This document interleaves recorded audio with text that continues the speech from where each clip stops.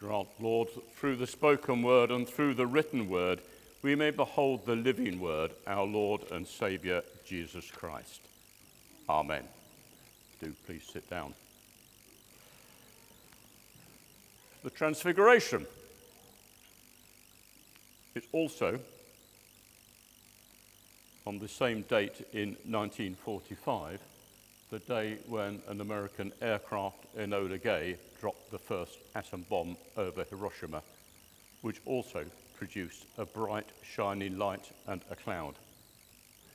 The disciples were terrified with what they'd seen, the three of them that were there. They were both astonished at the vision, and then when the cloud came down upon them, the shining glory cloud of the Lord, they were even more terrified. Let me tell you a fictional story. Sherlock Holmes and his sidekick, Dr. Watson, went for a little break hiking in the hills, camping, and they pitched their tent and they went to sleep. And at one point, Holmes shakes Watson. "Watson, are you awake?" "Yes, Holmes," he said. "Look up, what do you see?"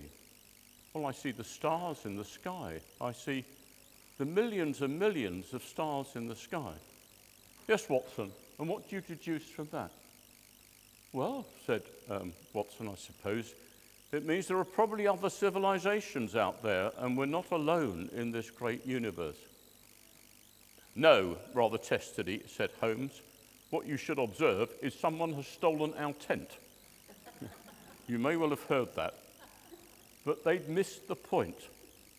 And the disciples rather missed the point. And often, frequently, in the way in which this passage is interpreted in sermons, we miss the point. It's not about Peter being a complete blunderer, an idiot, and speaking because he couldn't think of anything better to say. Shall we make 3 tents? It's not about mountaintop experiences and valley experiences, particularly, because they come down from this mountain to discover that the disciples they'd left behind have made a complete mess of trying to heal a paralytic, a boy with what they would describe as a demon. It sounds actually like an epileptic fit, but they failed. It's not about their failure. It's not about mountaintop to valley experiences. It's not even particularly about Jesus talking with Moses and Elijah, and about the conversation being the fact that he now has to go on to Jerusalem. The word actually used in the text is his exodus to Jerusalem, and it's deliberately designed to pick up the same exodus as the Jews coming out of Egypt to the promised land, that there was an exodus to come. That's there in the text, but it's not the main point of the text. And neither is the main point of the text that this was Jesus, the ministry of Jesus, being validated by the law and the prophets coming to witness to the fact that it was Jesus' ministry that was to take on from here. From Moses as representing the law and Elijah as the last of the prophets. And also, incidentally, to fulfill a prophecy that before the Messiah comes, Elijah would reappear. That's all there, but that's not really what it's about. It's about glory. And it's a subject that often we slide through because we read references to glory in the New Testament and the Old Testament, and we just sort of seem to slide over it. I was walking to the station one morning to catch the train to London for a meeting. And from where we live, we do a shortcut. You don't walk all the way around the ring road. You go through a car park and along the side of the Citizen Advice Bureau and through another bit of car park, and then cross Station Road, and eventually you walk straight into the forecourt of the station. And as I was walking along Station Road, coming this way, was a young woman in her 20s. And as I was walking along and I was looking at her, her face started to change. her whole face opened up. Her colouring changed. She looked up. And I thought, why has she changed? And then I saw come in the other direction a young man. And they met, they embraced, and he turned, and they both walked off in that direction. She had been transfigured by the vision of her partner, her boyfriend, her husband. I don't know what the relationship was. It was clearly very affectionate. And it lit up her whole face. Transfiguration is not something that only happens to Jesus. It happens to us as well in other ways. Moses, when he came down from the mountain, from Sinai, as he came down from the mountain in Exodus with the tablets in his hand, he didn't know that the skin of his face shone because he'd been talking with God. In fact, Moses had to veil his face. The Israelites couldn't stand looking at him, not because of his glory, but because of the glory of God that shone from his face. And I was reading some years ago, actually somebody quite famous, and I cannot remember at all who it is, but was talking about her upbringing and how her father used to go regularly on a Sunday morning to the early communion at the parish church. And she said, as he came back from that 8 o'clock communion, his face shone. Now, I'm sure he was unaware of that, but his daughter had observed it, that meeting around God's table enabled this man's face to shine. And we misuse the term glory because we apply it to ourselves all the time. And it's either about becoming incredibly important. You're glorious because you're Stuart Broad and you've just retired from Test match cricket right on a high point, and that is glorious. You think, oh, wouldn't it be wonderful if I could be like that and have that sort of glory, some of us think. Or the glory of some of those competing in the Women's World Cup at the moment. A glory that we attach to ourselves. Or a glory that somehow rather has a shine in the world, and people look at us and think, oh, look at that shining person. A fulfillment of glory of turning us into some sort of light bulb. That's not the glory that's talked about in either the New or the Old Testament, and it's not the glory that's talked about here. St. John, when he writes his gospel, right at the start, talks about the Word became flesh, and we beheld his glory, that of an only Son of a Father. St. Paul also talks about all of us with unveiled faces, picking up that idea of Moses having to be veiled. We will see the glory of the Lord as though reflected in a mirror. Not directly, it would be too much for us, but as a reflection in the mirror. And we will be transformed from one image, from one degree of glory to another. The glory that comes from God that's reflected to us. And then a little later, John refers to in the first letter. We're God's children. What we will be hasn't yet been revealed. What we do know is this, that when it is revealed, we will be like him. That the glory of the Son with the Father, that we will share that glory because we are in Christ. It's not our glory, it's his glory. I remember hearing a black African preacher in the States using this verse and saying, you realize that in heaven, the angels aren't going to know whether it's you or whether it's Jesus, because you're going to be like him. And they'll say, is that one Jesus or is that somebody else? Because you will be like him. That's the wonderful heritage of glory which is there for us.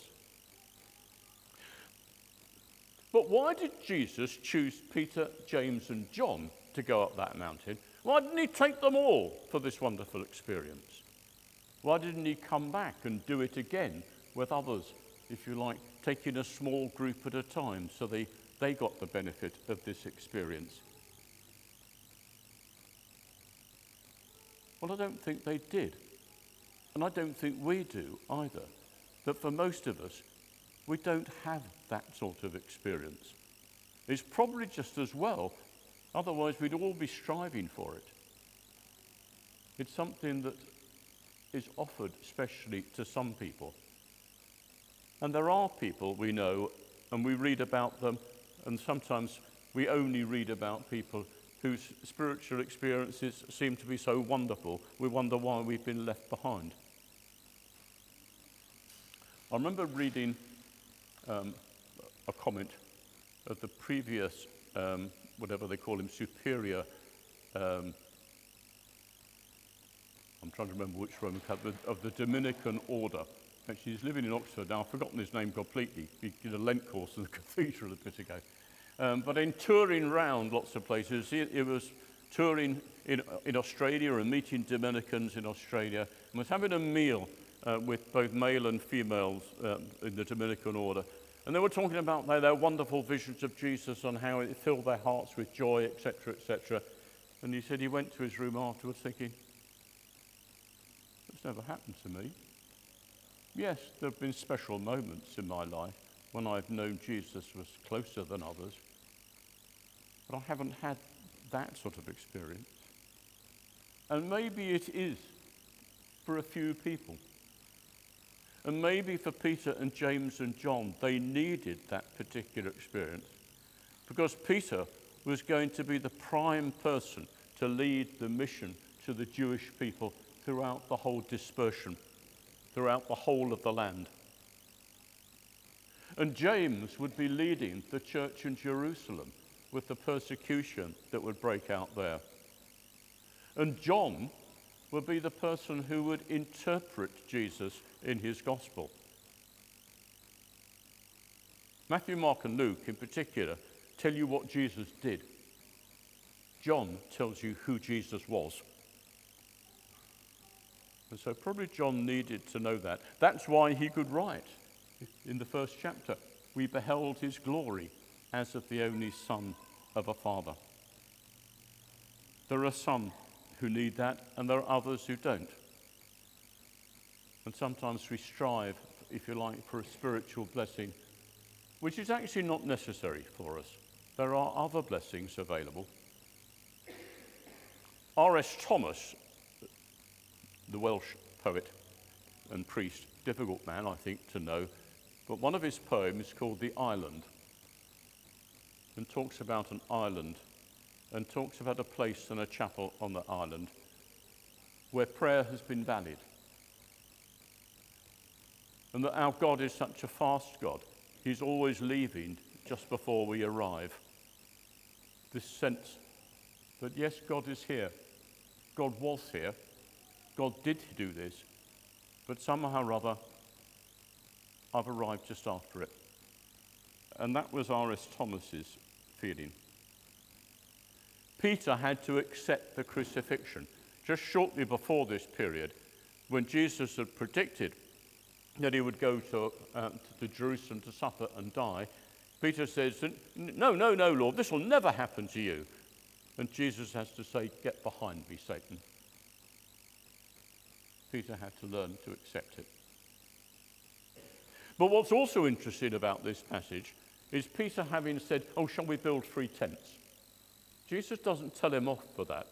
Jesus doesn't contradict him or tell him, that's a pretty stupid thing to say. It doesn't work like that. Because in a sense it did.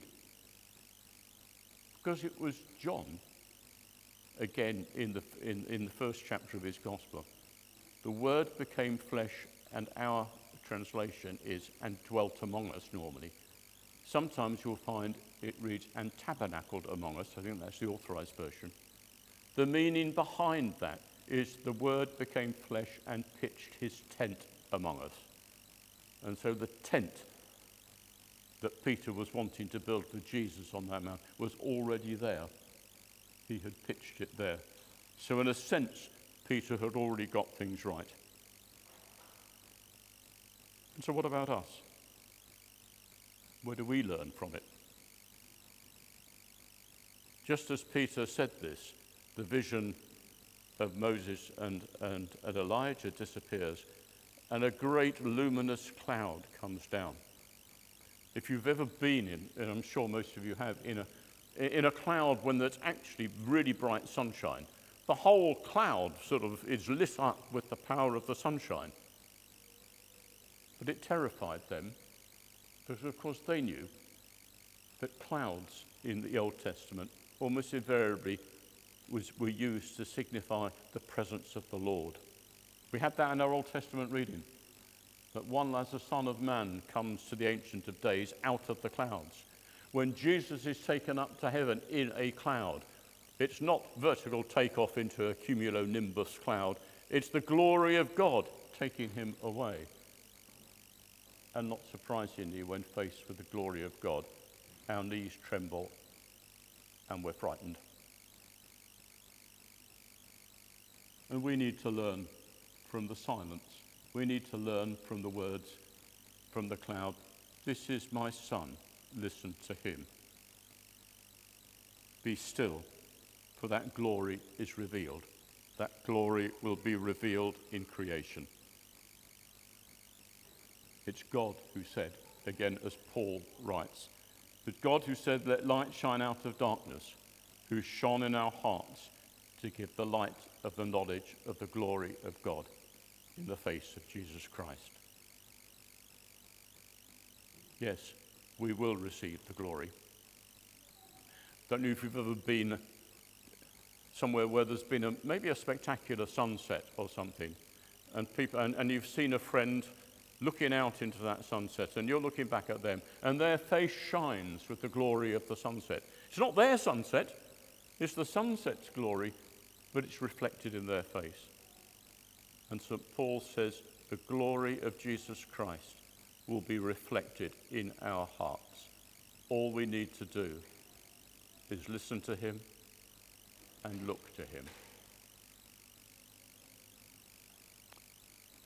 One of the early Christian saints, Bishop Irenaeus, Bishop of Lyon, in about 200 AD, Irenaeus said that the glory of God is a fully human being, a human that looks to Jesus and shines with the glory of God.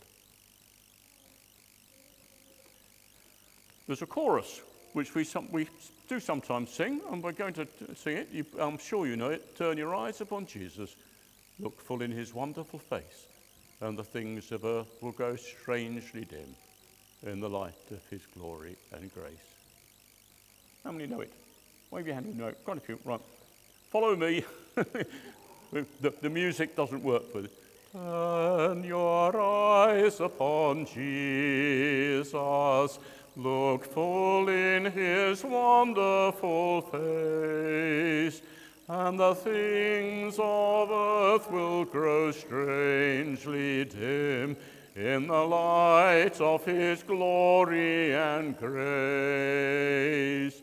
Turn your eyes upon Jesus, look full in his wonderful face, and the things of earth will grow strangely dim in the light of his glory and grace.